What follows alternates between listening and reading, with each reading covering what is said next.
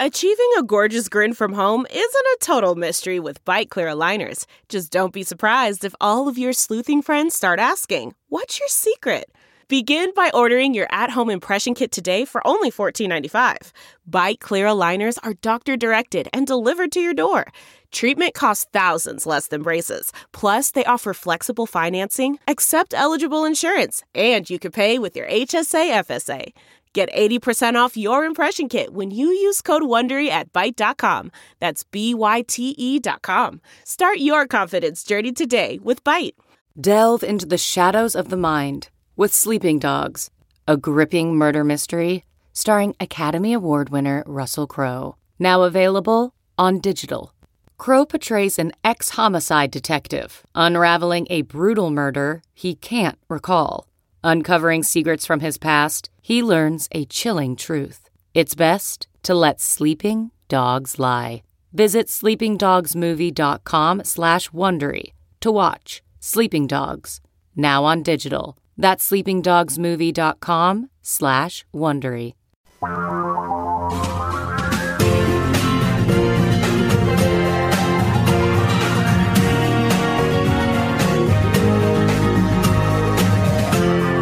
This is the Thom Hartmann Program. Greetings, my friends, patriots, lovers of democracy, truth, and justice, believers in peace, freedom, and the American way. Thom Hartmann here with you. So the question, I'm looking at right now, Purdue Pharma is talking about declaring bankruptcy. Why? Because, they don't want to be responsible for killing millions or hundreds of thousands of Americans and the costs associated with that after their executives took literally billions of dollars out of the company. I mean, this is just absolutely nuts. This piece from Common Dreams, after spending hundreds of millions of dollars convincing the American public that their painkillers are safe for chronic pain, the drug maker Purdue Pharma is going to file for bankruptcy. One of the people who is suing, Martha Healy of Massachusetts, said Purdue Pharma and its executive built a multi-billion-dollar business based on deception and addiction. The more drugs they sold, the more money they made, and the more people in Massachusetts suffered and died. Same thing happening with PG&E, which apparently was responsible for the Paradise Fire that killed, 78 people, as I recall. And they're looking at bankruptcy as a way for their executives and their company to avoid responsibility. So is it time to end corporate bankruptcies that are the result of crimes like Purdue addicting America and PG&E neglecting their maintenance of their high-tension lines for years and years in order to jack profits and pay their, dividends to their stockholders and, huge salaries to their senior executives?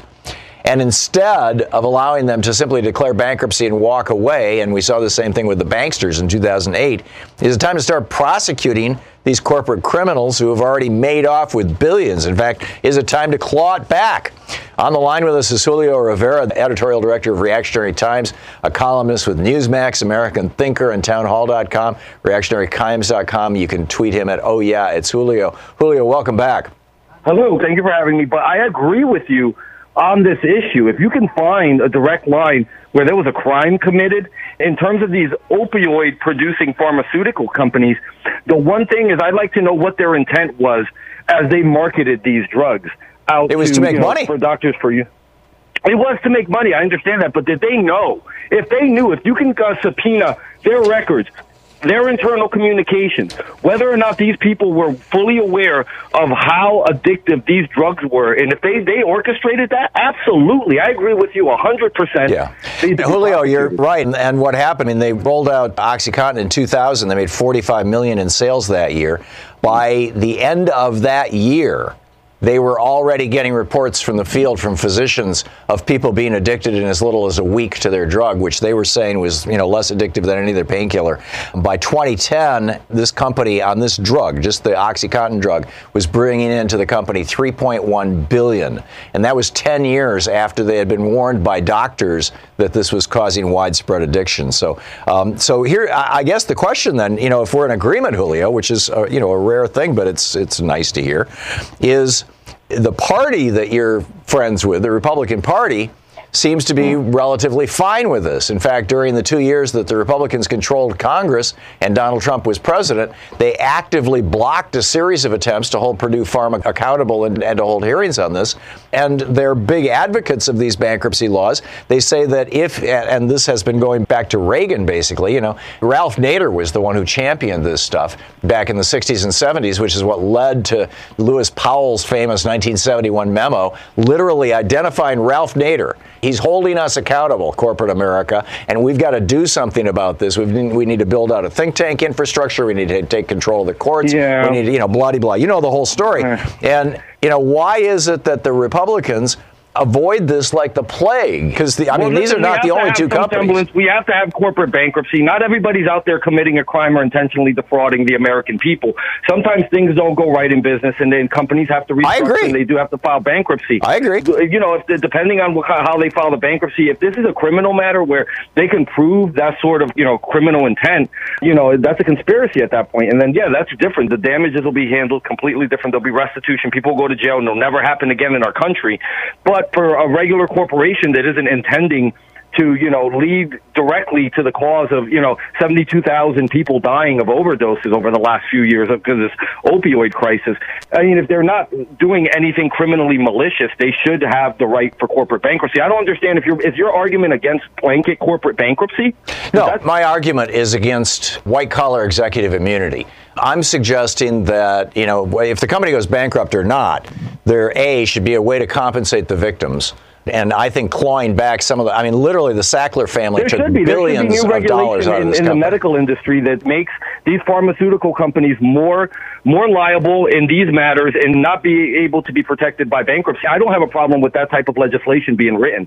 No, Great. Not at all. I am glad to hear that. I'm so glad to hear that. So let's apply that logic to another industry, for example.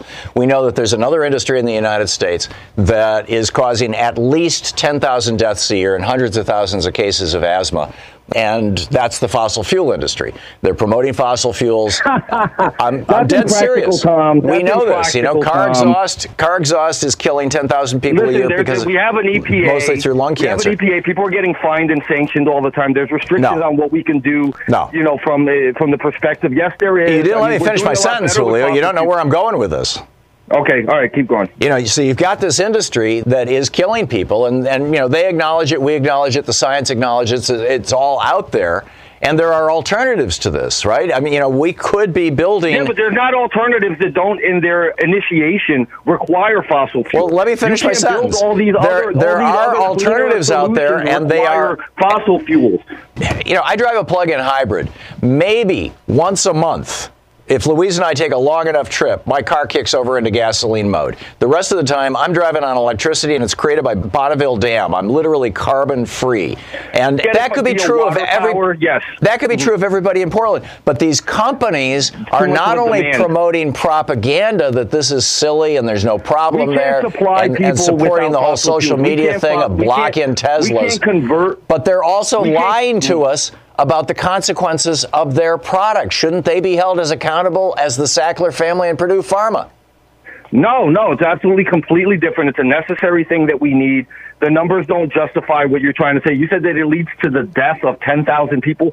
That's negligible, and I don't even know directly in what way do they contribute to the death of 10,000. That's the estimate, that about 10,000 people a year are dying from specifically, this is, you know, Harvard University, specifically from cancers and lung diseases caused by inhaling the particulate matter that comes out of diesel and gasoline exhaust. And that's probably a very low number. From your body from pollen, you can develop cancer.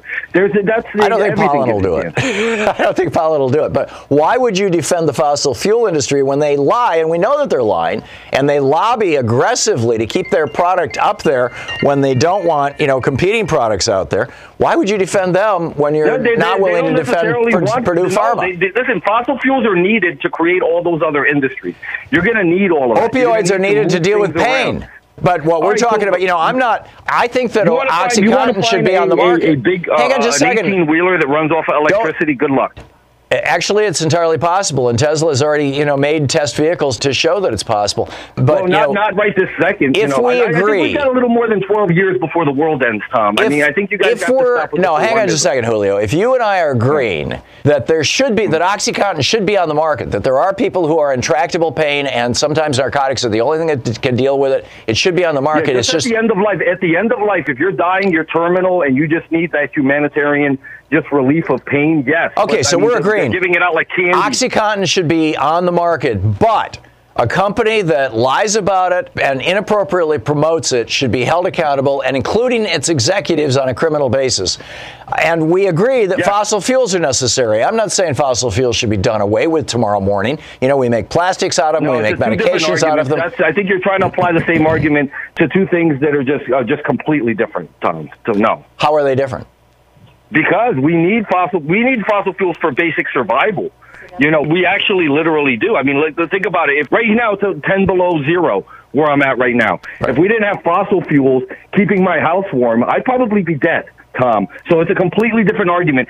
And you need one to create the other. But if you lived in Germany, Julio, we're going to need fossil fuels. No, Julio, if you lived in Germany right now, where they did the 100,000 rooftops, which turned into tens of millions of rooftops of solar panels, they generated so much solar electricity now that they had to stop the program to rebuild their grid, a smart grid that could redistribute that electricity. Your home could be being heated by the electricity that the solar panels had captured. Sure, it could be. A lot of things could be, but that's not practical. You can't snap your fingers and turn America into that overnight. How did Germany do it? Practical. They did it through a big government program. They backstopped the banks. Just like you told me last week when I brought up Venezuela, I don't care about Germany. We're talking about America and what we're dealing with here in our country. So what's so stupid about America? Why? I think it's the fossil fuel industry owning politicians and preventing actual change.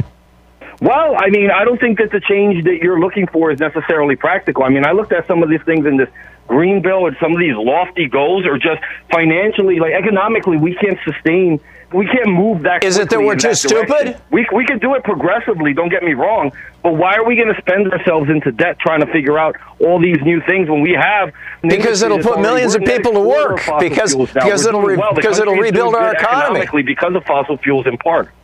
Because it'll put millions of people to work and it'll rebuild our economy. I don't see what's wrong with that. Well, I'm not saying that we shouldn't explore more. We should explore more. But, I mean, I don't think, this is basically, we've gone off of the original argument here. No, this is the argument. Is it time to hold corporate America accountable? Well, listen, I'll tell you this much. Anybody who's a criminal in this country should be held accountable.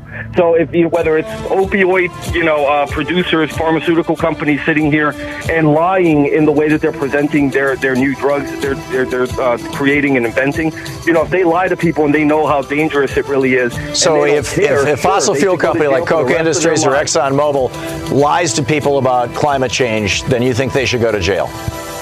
There is no man-made climate change. The climate's been changing for billions of years. Julio, thank you. Hang on just a second. Is the Thom Hartmann Program. Julio Rivera, reactionarytimes.com, his Twitter handle. Oh, yeah, it's Julio. Thanks, Julio. Thank you so much, Tom. Good talking with you.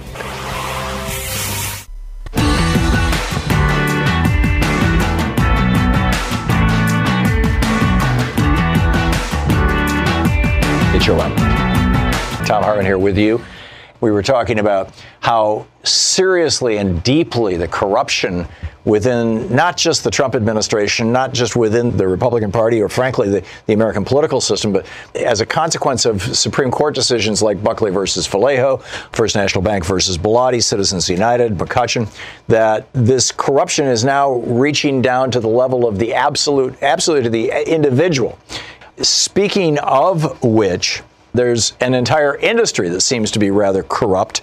On the line with us is Stephen A. Schiller. He's a prominent Philadelphia-based plaintiff's lawyer. He's an attorney. He's the author of a new book, Big Pharma, Big Greed, published by Strong Arm Press. Scheller, SHELLER.com is his website. Stephen Schiller, welcome to the program. Yeah, hi. Glad to talk with you about my book and what's going on, and pointing out the corruption that we have is getting worse instead of better. And one of the biggest problems we have for the country is the Food and Drug Administration's failure and almost intentional refusal to properly monitor and protect the public from pharmaceutical drugs and devices. They seem to think their job is to protect the industries rather than the public.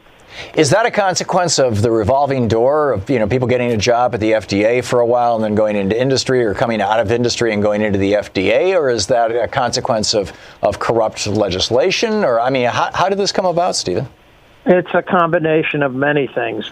The main problem seems to be that politicians way back in the Bush days got control of the FDA by appointing different people to different positions. For example, Janet Woodcock, who's heading the pharma division, and others. They're just a real problem. When Dr. Kessler was there, he used to protect the public, but when he left, we've had major, major problems. And which Bush administration was that?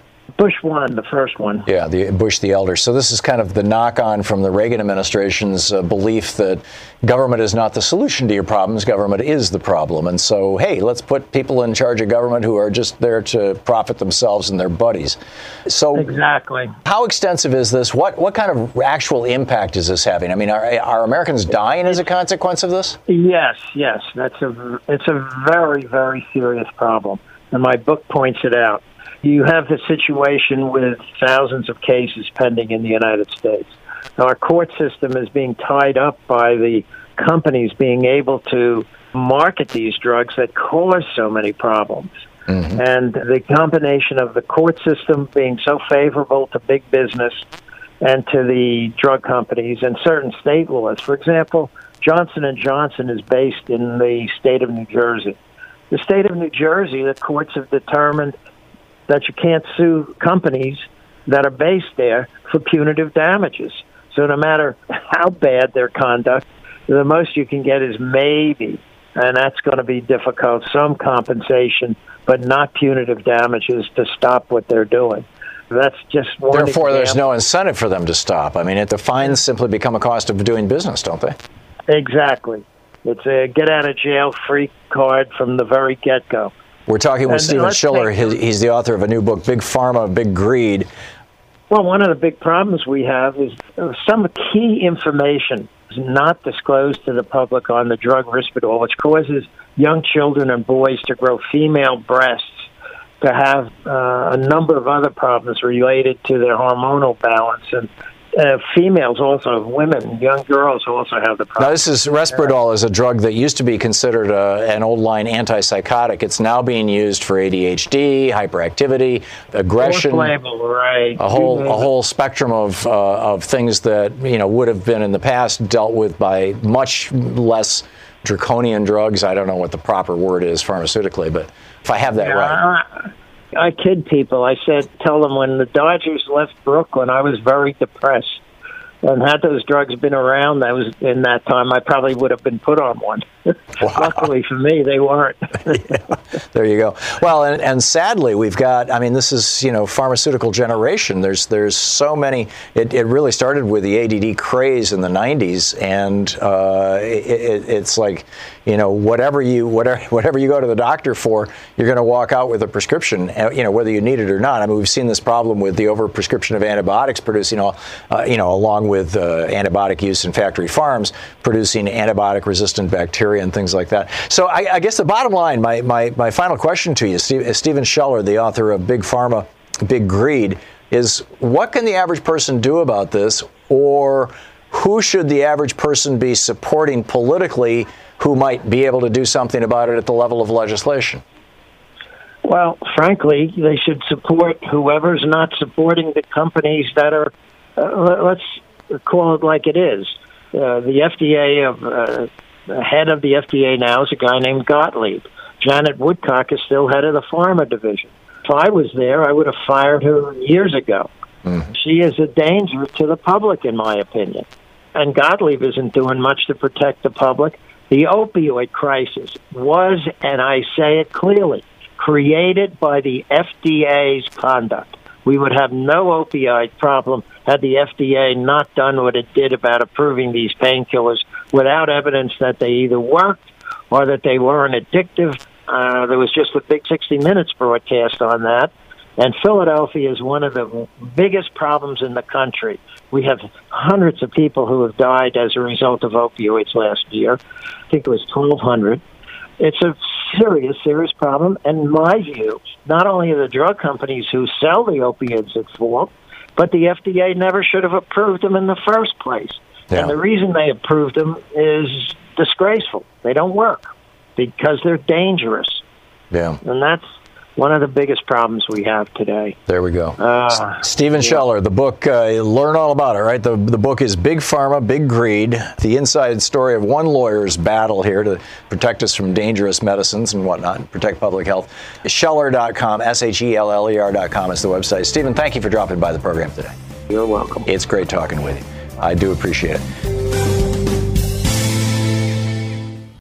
My friends at X-Chair are at it again, constantly tinkering to make an already superior product even better so you can work in even more comfort and be that much more productive. Now you can enhance your X-Chair's performance and protect your floors with incredible X-Wheel blade casters. These urethane wheels are driven by butter-smooth, whisper-quiet ball bearings and are built to last. As if the X-Chair isn't comfortable enough, now you can add a set of X-Wheels and take your performance to the next level. Take advantage of X-Chair's new financing option and pay as little as $30 a month. Seriously, for less than the cost of a daily cup of coffee, you can take your comfort and productivity into the stratosphere by getting yourself an X-Chair. X-Chair is on sale now for $100 off. Just go to xchairtom.com now. That's xchairtom.com or call 1-844-4XChair. X-Chair comes with a 30-day, no questions asked guarantee of complete satisfaction. Go to xchairtom.com now and use the code TOM for a free footrest. That's xchairtom.com.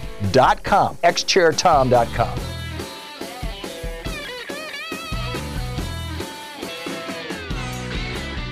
On the line with us is my senator, one of my two senators, Senator Jeff Merkley, one of the really genuinely great guys in the U.S. Senate, one of the true progressives, a genuine progressive hero, a guy that I think would make a great president. And Senator Merkley, welcome back to the program. Oh, thanks so much, Tom. Good to be with you. And I understand that you made a decision here about whether to run for president. And, well, let me just hand it to you. I saw your video this morning, and if you could recap the points you made in it, it was so brilliant. I was going to play it on the air if we couldn't get you live, because but it's here. Let me hand it to you. Well, thanks. And I've been fully exploring the 2020 primary, pondering how can I best use these few years that I have on the planet to make the world a better place. Is it running for re-election to the Senate and fighting to elect others? Is it running for president myself? And I came to a decision that, in fact, I am not going to run for the presidency. I am going to run for re-election. It just comes down to this. We have these three really big crises. We have a democracy crisis with gerrymandering and voter suppression and dark money. We have a climate crisis with carbon pollution driving climate chaos. And we have a crisis in terms of investing in the foundations for thriving families, healthcare, housing, education, living wage jobs. And we can have the best president in the world, combine FDR and JFK and whoever else your heroes are, and still get nothing done if we don't turn the Senate into a place that can actually function as a legislative body. And so I feel that's where my ability to be on the battlefield in a positive, productive way is to help with that battle in the Senate. Well, I applaud you, and if there's ever anything that we can do, with this program to help you in that work, just give us a shout. What are the things, in your opinion, that are before the Senate, that are before you, that should be our highest priorities right now? You just identified three broad areas, but is there specific legislation in any of those areas that people should be jumping on board about? Are there any calls to action, things that you would like people to call their senators? The congressional switchboard is 202-225-3121 to promote. I know you've been doing a lot of work and been down to the southern border, and you've been down to some of these child detention centers, for example. You have been a hero in highlighting that issue. And now we're seeing just the incredible damage that's being done to these children. 2 of them have died now at the hands of the Trump administration. What's your list? Yes, so I really encourage people to help the House right now get key bills passed, even though at this moment the Senate will be a graveyard, I'm sorry to say, because Mitch McConnell is not interested in taking on the issues of housing or health care or education or infrastructure even for that matter, or living wage jobs. He's not interested in putting things on the floor that will address gerrymandering or voter suppression or dark money, all of which have to be addressed. He's certainly not interested in taking on climate through we have a huge number of tools that we can deploy. So the House is going to be the place I encourage people to really push their House members. We need to lay out an agenda there that will set the foundation for the 2020 battles to come. And you raise this issue of our treatment of migrant families, and so let me pivot to that for a moment. I'm going to be going back down to the border to visit another so-called temporary child prison in Homestead. It's a prison that's being expanded. I pushed for Tornillo to be shut down. It was shut down. I'm going to go down to across the border into some of the encampments where we're shoving people back across the border. It comes down to this. We are treating those fleeing persecution around the world as criminals. And we should never treat people in that fashion. These are refugees, are they not? They're refugees. They're refugees. They're refugees from war, from economic disasters, from natural disasters, from religious oppression. They're refugees, and we are a nation of immigrants. We should understand and want those refugees to be treated as we would have wanted our ancestors to be treated, with respect and decency as a way to an asylum hearing. And the children, we had in December 15,000 children in Trump's child prison system across the country. And he's had these internment camps, and he wants to expand them. We're not even doing basic health care when migrants come across the border, which is why those 2 children died. I went down with the Hispanic caucus to look into that. Turns out when the administration says they're doing wellness checks, that's not a wellness check. What they're doing is asking a room full of refugees if anyone needs assistance. That's what they call wellness checks. They don't take the temperature, ask the children when they last ate, ask if they're feeling ill, or any just the basics of a true wellness check. And thus, and quite frankly, here's the thing: when you ask a room full of refugees if anybody needs help, nobody speaks up, because they're afraid of being separated from their family members. They're afraid of being singled out, and so that's another piece of the puzzle where just the Trump team is getting completely wrong. But they are treating these refugees as political pawns, and they're willing to inflict trauma on children as part of a political strategy, and that is just an evil, evil thing. Yeah. Well, and it's not just a political strategy. John Kelly came right out and said, basically, I'm not even paraphrasing, I'm rephrasing, but basically he said, if we can inflict enough pain on parents and their children, it will cause other parents with children to say to themselves, I'm not willing to go there and endure that pain. I'm not willing to take that chance. And that seems to me like it's so contrary to traditional American values that it's shocking. And yet the Republican Party has wholly embraced it. No, absolutely. And he said that in March 2017 when the administration was new and he was still Homeland Security Director. Now we have a Homeland Security Director who says there's no deterrence plan. There's no child separation policy. She just absolutely lies to the American people and lies to Congress. If I can, Tom, I wanted to pivot, if I can, to talk a little bit about the Green New Deal. Yeah, go for it. You got it. This last minute is yours. Here is the heart of it. We have a massive carbon pollution problem driving climate change at an accelerating pace. It's hurting us everywhere. The Green New Deal says, 1, recognize we have a big problem. 2, that we have to go fiercely and boldly into addressing it. And 3, don't leave behind. And of course, we're creating millions of jobs taking on this challenge. Don't leave our frontline communities or our rural communities behind. That's the essence of it. That should make sense to everyone, and we've got to do it. Yeah. I think, more people, I used to live in Germany and get back there typically once a year, and, they have solarized that country. It's just amazing. And I grew up in Michigan, which is one of the cloudiest states in the United States. And Germany is the cloudiest country in Europe. And it's about the same latitude as Michigan. And they have all this solar power. So it can be done, Senator. Absolutely. It can be done, and it must be done. Yeah, amen. Senator Jeff Merkley, his website, Merkley, merkley.senate.gov. If you don't know him, you don't know about the work he's doing, please check it out. You can tweet him at Sen, as in Senator Jeff Merkley. Senator, thanks so much for being with us today. Thank you. Great talking with you. We're going to pick up, the topics that we've been talking about, and we're also going to get into the flu. You're listening to Thom Hartmann.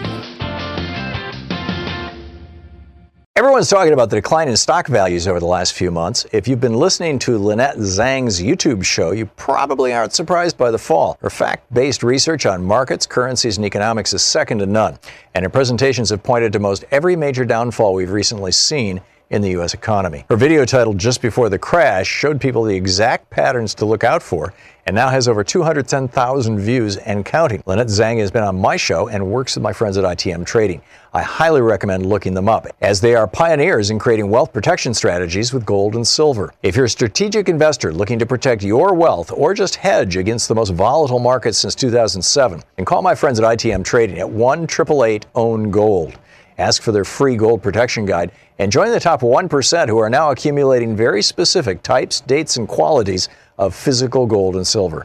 Call 1-888-OWN-GOLD. That's 1-888-OWN-GOLD.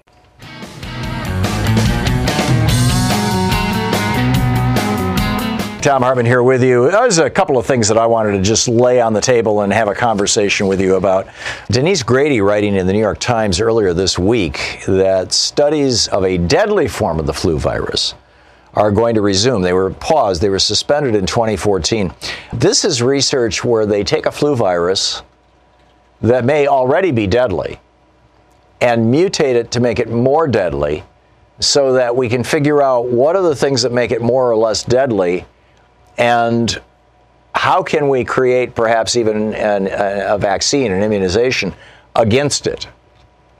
Because, the last time we had a truly deadly mutation of the flu, it happened on a pig farm, on a hog farm in Kansas in 1917, and spread all around the world as it was called the Spanish flu. But that was because troops they were provisioning them and training them in Kansas near this hog farm, and they were getting their meat from there. And those troops were catching this flu, and before they had a chance to get highly symptomatic, they were being shipped off to Europe for World War I.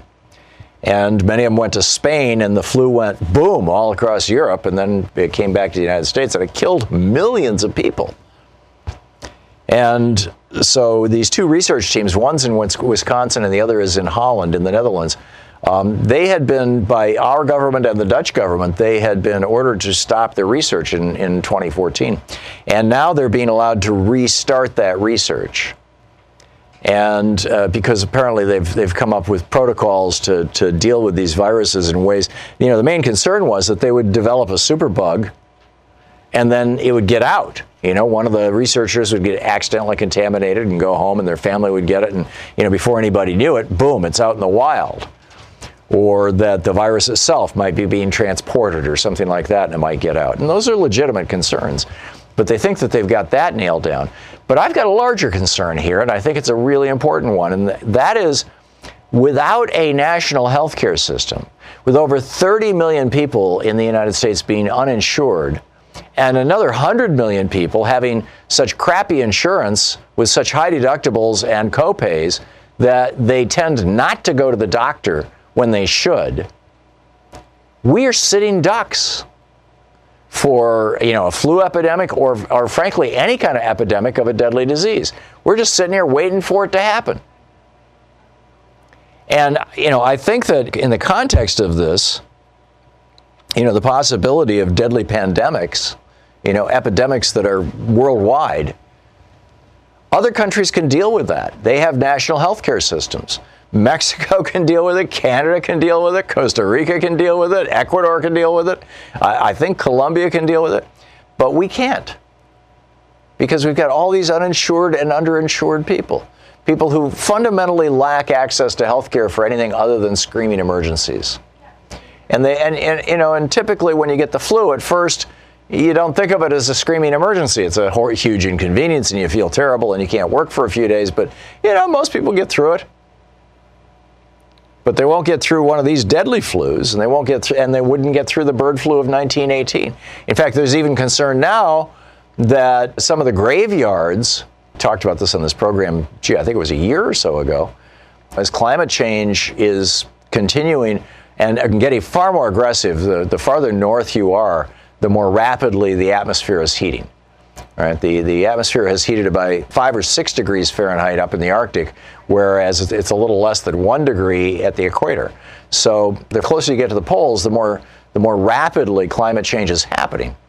And so what was happening, and we talked about this, like I said, on the program about a year ago, was that there were these graves in the northern parts of Europe and in central Scandinavia where people were buried during the winter with the Spanish flu, and they broke the ground and they got them into nearly frozen ground and they got buried, and the ground froze and it never thawed out. And so it was like a deep freeze refrigerator, and now that ground is thawing out, and in fact, in some cases, the ground is liquefying. It's got so much moisture in it that has been ice for thousands of years, and now it's turning to water. And so it's turning into something that kind of resembles quicksand. And because the coffins are filled with air, in addition to a dead body, these coffins are just rising up to the surface. These bodies of people who died from the flu, where the flu virus that infected them may still be viable, are starting to appear.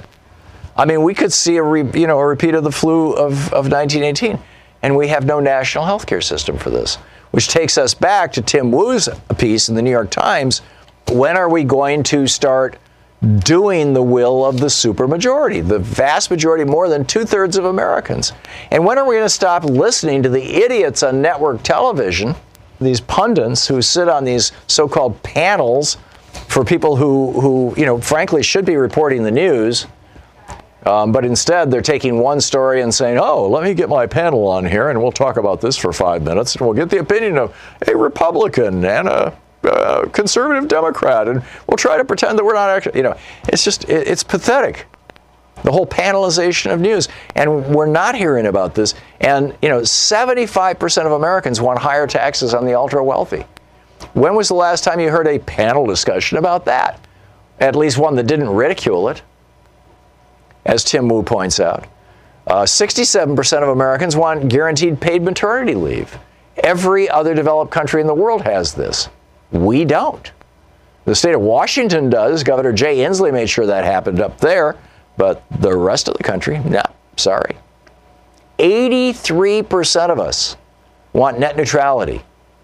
No conversation. No conversation in the media, much less in Congress. 60% of us want stronger privacy laws in the context of that. And, of course, you would apply that to things like Facebook. We're now finding out that Facebook, apparently, if you have two-step authentication, where you give them your phone number so that when you sign in, you put your password in, and then they send you a code to your phone, and you plug in the code so that they know for sure that it's you and you haven't been hijacked, that of course, they're taking your phone number and using it. What are they giving it to their advertisers, or they're selling it? Are they using it to, other people can search for it? I mean, and you can't turn it off. You can restrict it to your friends, but but you can't turn it off. It's bizarre. So 60% of us would like stronger privacy laws. 71% of us think we should be able to buy drugs from Canada. I mentioned a couple days ago the medication, the one medication that I do take, that's now like $100 a month for me, I can buy from Canada for less than $20 a month, and it's the exact same drug made in the exact same factory over in Hyderabad, India. 92% of us want Medicare to be able to negotiate lower drug prices. And yet, we're not hearing any conversation about any of these things in our media, and we're not hearing any action on any of these things coming out of Congress. And this, in my opinion, is an actual crisis. This is fueling anger on the part of average Americans. And Donald Trump in 2016 tapped into that anger. He said to Americans, the system is rigged. And all across America, people were going, you bet your butt it is. I want Medicare for all. And Donald Trump said, we're going to basically give it to you. He said, we're going to do away with Obamacare and replace it with something that is better, that's universal, that's less expensive? Well, the only thing that I know of that beats that criteria is Medicare for all, single-payer health care. Now, or some variation thereof, one of the European systems. Donald Trump promised us that. He got elected based on that promise. Now, yeah, he lost the election by 3 million votes, but he won the Electoral College based on that promise. He said he was going to bring our jobs home. Now it looks like the whole thing with China, he's going to announce some grand victory in the next week or so, and it's going to be a scam. It's a Potemkin village. It's a phony baloney thing. It's a city made out of cardboard that's painted to look like a city, sort of thing. And that's coming. So what is it going to take for and the reason, of course, and Tim Wu identifies this in the New York Times, the reason why Congress doesn't pass these things is because they're owned by these giant corporations. I would add the reason why the media doesn't talk about these things is A, they don't want to offend the Republican Party because their whole model is having Republicans come on and talk, and B, many of these companies are their advertisers. You're listening to Thom Hartmann. Dave in Federal Way, Washington. Hey, Dave, what's on your mind? Hey, not too much, Tom. No, this is a great topic. Climate change is a big driver of a lot of this. And I know, like in November 2017, thereabout, what they call the Asian longhorn tick is now on the continental United States. Haemophilus longicornis is its scientific name, but it is it carries a Bunia viralis. And what made me think about that is, okay, even though it is the hantavirus is a member of that group. The Bunia viralis. Yeah, and for people who don't know what we're talking about, the hantavirus is a virus that's transmitted by the urine of rodents. And it's a real problem down in the South and the Southwest, the kind of Texas, Arizona South, because you can inhale this stuff and get that virus, and it can kill you. Yeah, and it's the only one of that virus group that is airborne. Right. And when I was in Korea, when I was stationed in Korea, unfortunately, I worked with this young kid who was a ROK Marine, Republic of Korea Marine, when I was doing some special operations stuff, and we were around helicopters a lot. Well, this, again, it's airborne. The hantavirus is airborne. Well, he contracted Korean hemorrhagic fever, which is also a variant. But this kid's 23 years old, in excellent physical shape. The doctors were bragging that they kept him alive for like 36 hours. Okay, this is extremely, deadly. The family of hemorrhagic viruses, that includes Ebola. Yeah, it does. It does include Ebola. And, we have Fort Detrick, okay, and we have, the U.S. Army medical research, but all that is reactive. To your point, we don't really have a proactive system. I mean, okay, it sounds great that we're state-of-the-art, we can react to any deadly pathogen, but think about that. Think about, like I said, that kid lasted 32 hours. Yeah. All right. I mean, and you really need to think about it. Do you really want to brag about being reactive? Something like that. I mean, and we are unprepared for a pandemic. I mean, if a country that decided to go to war with us, North Korea, for example, or any country, was to drop some sort of a airborne disease in the United States, we've got basically 100 million, about a third of our population who are unwilling to go to the doctor unless they're at death's door because they can't afford the copays. And that's nuts. We need a national healthcare system. It's a national security issue. Dave, excellent points. Thanks so much for calling and making it. When was the last time you replaced your toothbrush? Do you always brush twice a day for a full 2 minutes? Paying attention to these good habits has a huge impact on your health. Introducing Quip, it's spelled Q-U-I-P, the new electric toothbrush that helps to fix the brushing habits that most of us get wrong. Quip does this with a lightweight and sleek design, simple time vibrations, and guiding pulses to give you a perfect 2-minute clean. Bulkier electric brushes have awkward charging stands, modes you don't need, and cost 5 times as much. Quip starts at just $25, and you can get brush head refills automatically delivered on a dentist-recommended 3-month schedule for only $5, and shipping's free. Quip has been featured in GQ, Oprah's O-List, and Time Magazine named it one of the best inventions of the year. So go to getquip.com/Tom, T-H-O-M, right now and get your first refill pack free with a Quip electric toothbrush. That's your first refill pack free at getquip.com/Tom. It's spelled getquip.com/THOM. Getquip.com/Tom.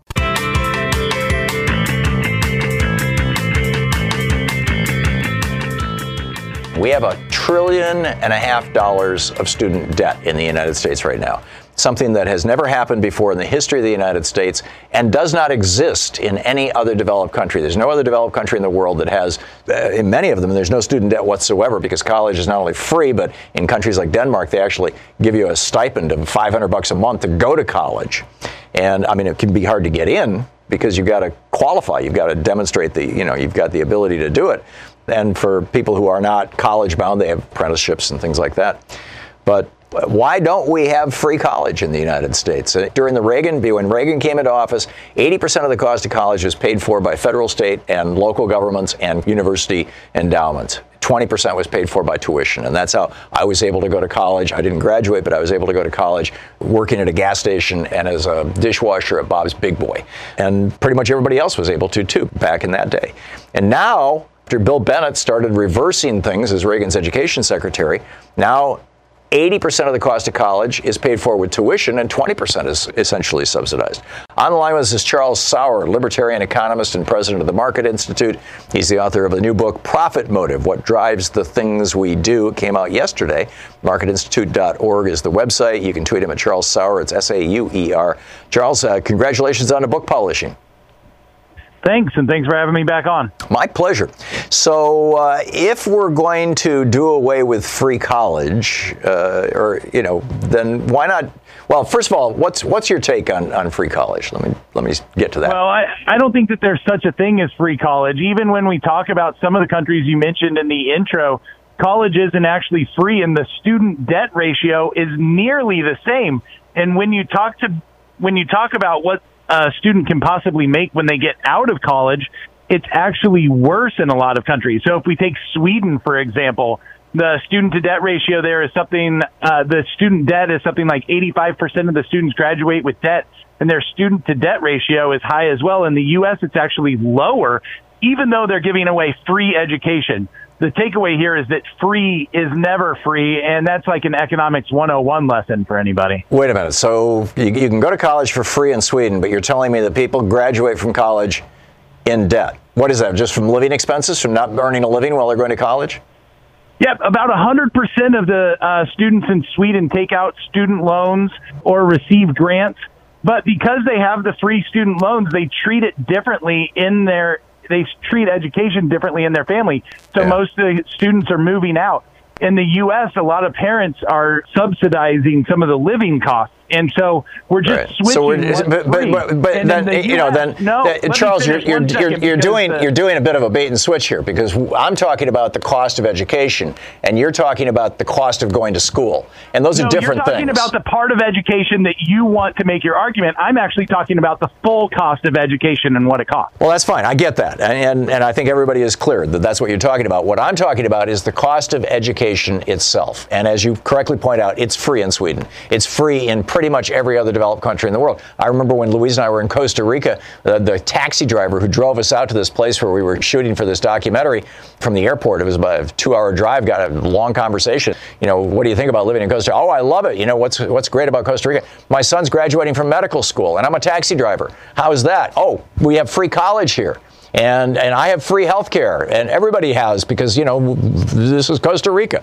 It's like, I don't get why we can't do that. So are you suggesting that we should keep our college system as it is, extraordinarily expensive, with $1.5 trillion of student debt that is all, by the way, paying, or probably the vast majority of it, paying for tuition, because that's pretty much the only thing you can get many student loans for is tuition. It's not, get student loans to pay for the cost of, and as you correctly point out, a lot of these people, particularly young people, live at home.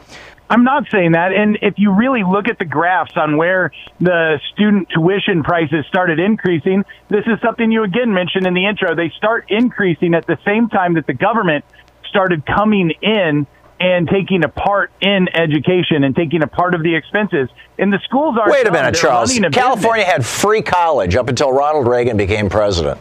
There were no student loans then. I went to college in the 60s, in the late 60s, 1967, 68, and I have no recollection of anybody other than one friend of mine who was in a master's program who had any student loans at all. Yep, and the government hadn't fully taken over the student loan market at that time, right? There was no student loan market at that point. But back to my question. So are you saying we have the government involved in the student loan market and what's so if you don't want the government involved, then again, you're changing the subject. I'm not talking about the cost of living when you're going to school, and I'm not talking about the student loan market. I'm talking about the cost of education, the cost of college. And I'm suggesting that one of the things that we know from the GI Bill, our experience with the GI Bill, and we can actually just look at any other country, but one of the things that we know is that every tax dollar that we spent educating and sending to college people like my dad and my wife's dad, every dollar that we spent as a country, we got back $7 additional in tax revenue we wouldn't have had because those people earned more and therefore paid more in taxes than they would have earned had they not been college graduates. So we know that this is not an expense. This is an investment that returns a 700% return on investment. Why wouldn't we tomorrow morning say, okay, that's it. The cost of tuition, and all we're talking about here is tuition. The cost of tuition is now zero. We are going to fully subsidize this. Why not do that? See, you blame me for changing the argument, but then you add in a little subgroup, and this is not a little subgroup. I'm sorry. You add in one of the best subgroups to get a number from, the GI Bill. That is totally picking the numbers. You admitted at the beginning that Denmark, it was 8 million people. That's a huge cohort if you're doing statistical analysis. Cherry picking of students. The fact is if you do free universal education, it's not universal education. It ends up being the smartest and the most elite that get in, and the people with the most crony connections, and that's why the left wants it, because they're going to create the power. Okay, so if you want to prevent there from being free college for all, or for anybody who can qualify to get in, if you want to prevent that, do you want to do away with K through 12 too? Right now we have free K through 12. It's state sponsored. You want to do away with that, like Betsy DeVos does? Just like your trip overseas, I've had many cab rides over here where the father is paying for the student to go to college in the U.S., and he's happy that he immigrated here. In fact, one of my last neighbors, it has his kids going. Do you want to end free public? You don't want to have free public colleges in the United States. And by the way, that's the proposal that's made by most progressives, including Bernie, is not all colleges have to be free, but just publicly owned institutions, the University of Michigan kind of thing. But are you then, again, I'll ask the question, if you think that the state shouldn't be funding education above the 12th grade, do you think that the state should be funding education below the 12th grade?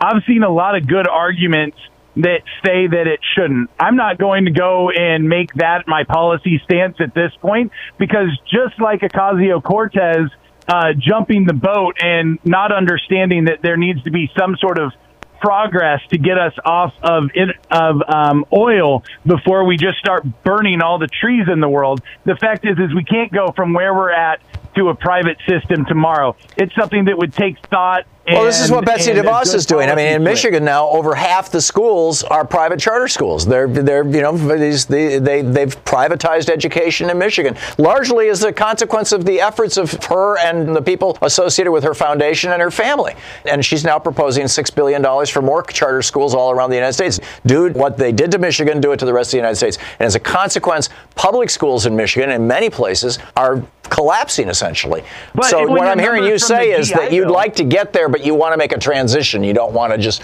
pull the plug tomorrow.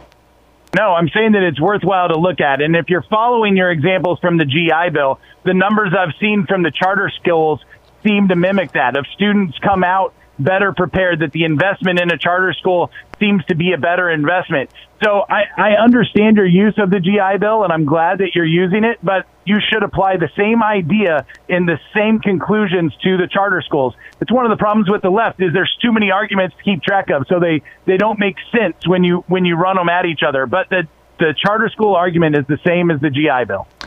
Charter schools do not have better outcomes than public schools do, Charles. There's no shortage of studies showing that. In many cases, they have far worse outcomes. And the biggest consequence of private, particularly for-profit charter schools, is that they gut the public schools, particularly when they pick and choose who they can take. And the public schools end up with the most expensive students to teach without the resources. And everybody says, oh, it should be the same. And it's not. I have seen the research on both sides here, and every time I've seen one that's come out against charter schools, it seems to be skewed in multiple ways. And the ones that say that the charter schools are producing the better students seem to be the ones with the good research. So families should be taking out loans to send their kids to fifth grade in addition to college. Look, as long as we have a better debt-to-income ratio than the countries that give out free education, then the answer is yes. Wow. Okay. Charles Sauer, his new book, Profit Motive, What Drives the Things We Do, marketinstitute.org. You can tweet him at Charles Sauer, Sauer. Thanks, Charles. Thank you. This is the Thom Hartmann Program. What do you think? Should we do away with public education?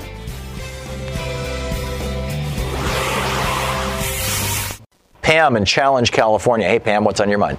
Hi. You were talking to that man about the education, and he brought up a subject that I have a right-leaning friend that has also brought up, that if government wasn't involved in helping student costs, that tuitions wouldn't go up. The tuitions are so high because government is involved with student loans. The more money government throws towards helping student educational costs, that in turn causes colleges to raise tuitions. Right. So if this is the right-wing argument. Tuition would not go up. So what's the basis of that argument? Well, that's the right-wing argument, and their argument is that, you throw money into a situation and starts chasing itself or something. I don't understand the logic of that, because back when government paid 80% of the cost of going to college and college tuition all across the United States, at public universities anyway, at MSU, for example, or U of M, 80% of the cost of college was paid for by government, and only 20% was paid for by tuition. So to say that if government is, or if students are now paying that 80%, but they're doing it with government money that is loaned to them, that's causing tuitions to go up, that doesn't make any sense to me. It's a nonsensical argument. Yeah, it didn't make sense to me either. Yeah. Okay. Yeah. Thank you, Pam. Appreciate the call. Bye. Max in Germany, listening on Progressive Voices. Hey, Max. How you doing? Where in Germany are you? I'm in a little town outside of Rosenheim. Okay. So what's up? Talking about higher education. Okay. And the costs in Europe. Yep. These people flat lie. I went to the GI Bill in the U.S., and I also went to school in Germany. Mm-hmm. And in both cases, I came out debt-free. Right. Absolutely debt-free. Right. And the GI Bill, I once did the calculation, and it paid me about $20,000 in total for all my education. And in 3 years, the government got all that back in taxes. Sure. So it is a good deal. Yeah. And the thing about these guys flat lie. And my only thing when I listen to you is you take them as normal people, and they're not. They will do anything and say anything because they're just paid that way. That's the only comment I wanted to let you know. Okay. First of all, he lied to you. He lied to you flat out. Yeah. Well, what Charles was doing was kind of a classic example of figures don't lie, but liars can figure. That not to call Charles a liar, but I was talking about tuition, and he was talking about the cost of living when you go to school, and those are completely different things. And in Sweden, they're liars. They're liars, damn liars, and statisticians. And there you go. There you go. Max, I got to move along. Thank you for the call. It's great to hear from you, and thank you for listening to us in Germany. Idris in Omaha, Nebraska. Am I saying your name right? Yes.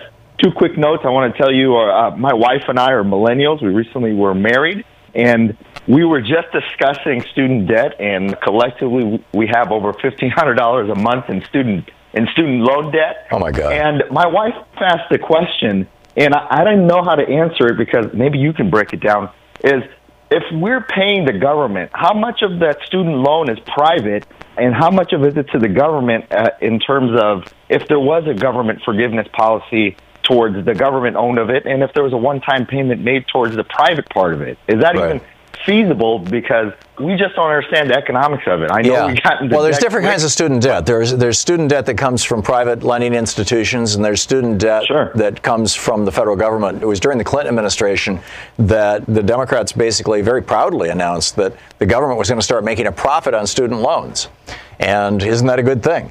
And, a lot of us were sitting around going, should the government even be in the student loan business? I don't think so. And then there's private loans that are government backed. And so there's these different varieties.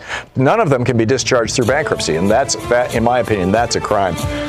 Idris, thank you very much for the call. It's great to hear from you, and I wish you the very best. Greetings to your wife and family. I hope you can get out from underneath your student loan debt. And in fact, I hope that all of the people in this country with student loan debt can get out from underneath it. Mike in Salem, Oregon, listening to 100.7 FM. Hey, Mike, what's up? I got vacation property at Central Oregon, like Billy Chinook. All them beautiful cabins are on solar panels. Is that because they're off the grid? Batteries off the grid, charging the battery house.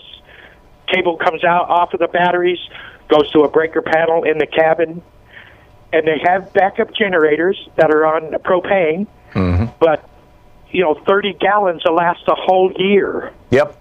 There you go. And how come every house isn't its own power plant? Right, or at least a community. I mean, why not do it at the level of the block, right, the neighborhood, and just wire everybody together and, so that there's some kind of balance there.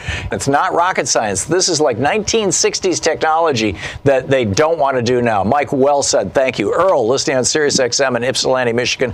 Earl, the last minute's yours. What's up? I live in I'm driving in Miami right now. I just came through the Keys. Climate change is here. I just want to make a simple statement. You had a caller that was concerned about the cost of the Green New Deal. Yeah. And anyone that is concerned about that, the point needs to be made. There is no economy on a dead planet, and we have no planet B. So you have a wonderful day, Tom, and thank you for taking my call. You're welcome, Earl. I think you said it, and you said it very well. And beyond that, the real big lesson that we need to educate so-called conservatives who are really just shills for industry, right? They're shills for the fossil fuel industry, the coal industry, the nuclear industry, pick your industry. They're just shills. But the poor people who listen to them and who listen to their frontmen who go on TV as panelists on news shows, the thing that we need to educate them about is that these are not expenses. They are investments. If we invest in a Green New Deal, not only do we put millions of people to work, but we build an energy infrastructure that will produce electricity and thus power and economy well into the future and will produce a return on that investment that is probably not even 10 times or 100 times. It might be 1,000 times the original investment in terms of the return. Thanks so much for being with us today. We'll be back tomorrow, same time, same place. In the meantime, don't forget, democracy is not a spectator sport. As Barack Obama used to say, as Bernie Sanders used to say, it's not a spectator sport. It requires you. So please get out there, get active. There's so many things, so many ways that we can all pitch in. Tag your end. We'll see you tomorrow.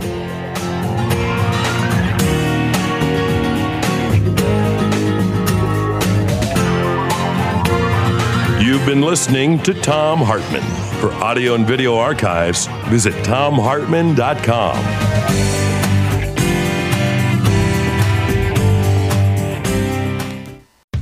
How powerful is Cox Internet? Powerful enough to let your band members in Vegas, Phoenix, and Rhode Island jam like you're all in the same garage. Get gig speeds powered by fiber from Cox. It's internet built for tomorrow, today. Cox, always building better. Download speeds up to 1 gigabit per second. Cox Internet is connected to the premises via coaxial connection. Speeds vary and are not guaranteed. Cox terms and other restrictions may apply.